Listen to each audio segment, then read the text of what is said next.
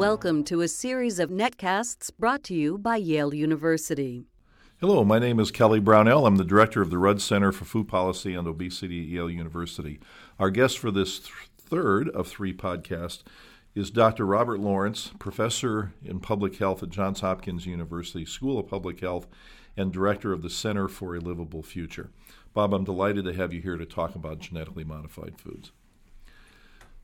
Explain what these foods are and how genetic modification occurs and why, if you would. Genetic modification is in two forms. One is you take the modern bioengineering principles and you snip out a desired genetic trait and you insert it into another member of the same species.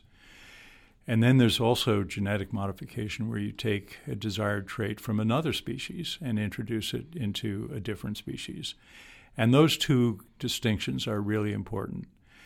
Deal with the first. The first is really an acceleration of cultivar selection or of animal breeding that has gone on for thousands of years. We went through a phase of people selecting desirable traits and then producing hybrid seed and waiting a year to see how that crop did and then keeping those seeds and perhaps doing some more hybridization. Or taking what was probably originally a fox and producing the 110 registered breeds that just competed in the Westminster Dog Show in New York City. But it takes a long time. So we then moved probably 30, 40 years ago to tissue culture and taking cells, particularly of plants. Tissue culture has not been used for animal breeding, but in cell cultures of plants, accelerating cultivar selection. So you might get 8 or 10 generations in 1 year rather than having to wait a whole year. Again, nothing particularly alarming about that. Science marching on, making good use of new technology.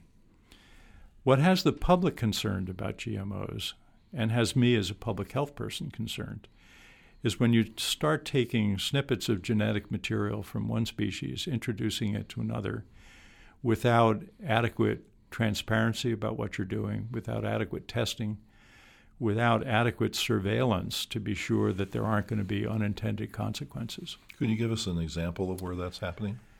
Well, the latest event is this supersized salmon, where genetic manipulation has led to the growth hormone stimulating and regulating gene of the poutfish being introduced into the salmon, so that the salmon is essentially under nonstop growth hormone stimulation. In the normal ecologic system of salmon, their growth varies with water temperature, with fluctuations in feed supply, with fluctuations in season and things like that. And this new genetically modified salmon may be perfectly safe. We don't know. But it has, the testing has not been shared transparently. What we do know about the testing suggests that it has not been as thorough as it needs to be. And most alarmingly, the FDA, in approving or proposing to approve the new salmon, has used rules and regulations that were actually designed for animal medicines rather than for new species. So there are lots of things wrong with that. My friends in what I like to call ecologic agriculture, people who are very influenced by Aldo Leopold's writings about the way in which we need to respect nature and to be aware of the ecologic impact of all the things that we do, are concerned that GMO proliferation, particularly in things like Roundup-ready soybean, Monsanto now has 92 or 93% of the soybean market in the United States. The sale of the seeds. Sale of the seed. Right. One totally similar crop dominating the soybean market.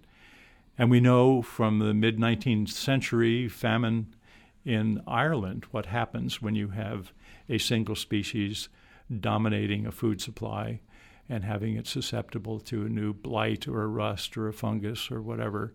So there are risks at hand with monocropping. There are other risks associated with monopoly control. And then there are these unintended consequences. What is the availability of something like Roundup Ready soy doing to the ecosystem? And Roundup glyphosate is a very potent herbicide, but now there are resistant weeds to Roundup proliferating all across the Farm Belt. So the ecosystem is kicking back. That will require more application of other, perhaps more toxic herbicides. So it's a very, very long-term, alarming trend, really. Just to explain for our listeners that Roundup is an herbicide, a weed killer that could potentially kill the crop that it's designed to protect, like corn or soybeans. So Monsanto developed special strains of those seeds to resist its own weed killer, exactly, which increase production but has these environmental concerns that you mentioned. What's the scope of I don't know if the word infiltration is right, but the infiltration of GMOs into the American food supply? Since they're not labeled, we don't really know what's genetically modified or not. How many foods contain genetically modified substances of one sort or another? Well, we also, in addition to Roundup Ready soy, we have BT corn. And the combination, given how ubiquitous corn is and soy in our processed food, I think it's fair to say that any of us who eat something that is processed food, something that comes out of a paper rack package and is pre-cooked and has a ingredient list of 20 or 30 different components, is eating GMO modified food. Okay. I've heard really wide estimates, but something like 60 to 80% of all foods in the American food supply have some genetically modified ingredient. That seems reasonable. I guess it depends whether you're talking about the processed food supply or whether you're talking about whole foods, because probably whole foods, it's fortunately still lower than that. Do you see hope for the future about at least labeling of these things? Again, I think consumer concern is probably going to drive this process, and we had a narrow defeat in California in the fall of 2012, but it came because of an enormous infusion of money from industrial agriculture. Those petition efforts are cropping up in other states, and I suspect that we will have labeling eventually. Well, thank you very much for discussing this very interesting and complicated topic. I appreciate you joining us. You're welcome. Our guest is Dr. Robert Lawrence, Director of the Center for a Livable Future in the School of Public Health at Johns Hopkins University. Please visit our website, www.yaleruddcenter.org, for a list of other podcasts and a variety of other resources on food and food policy issues. Thank you.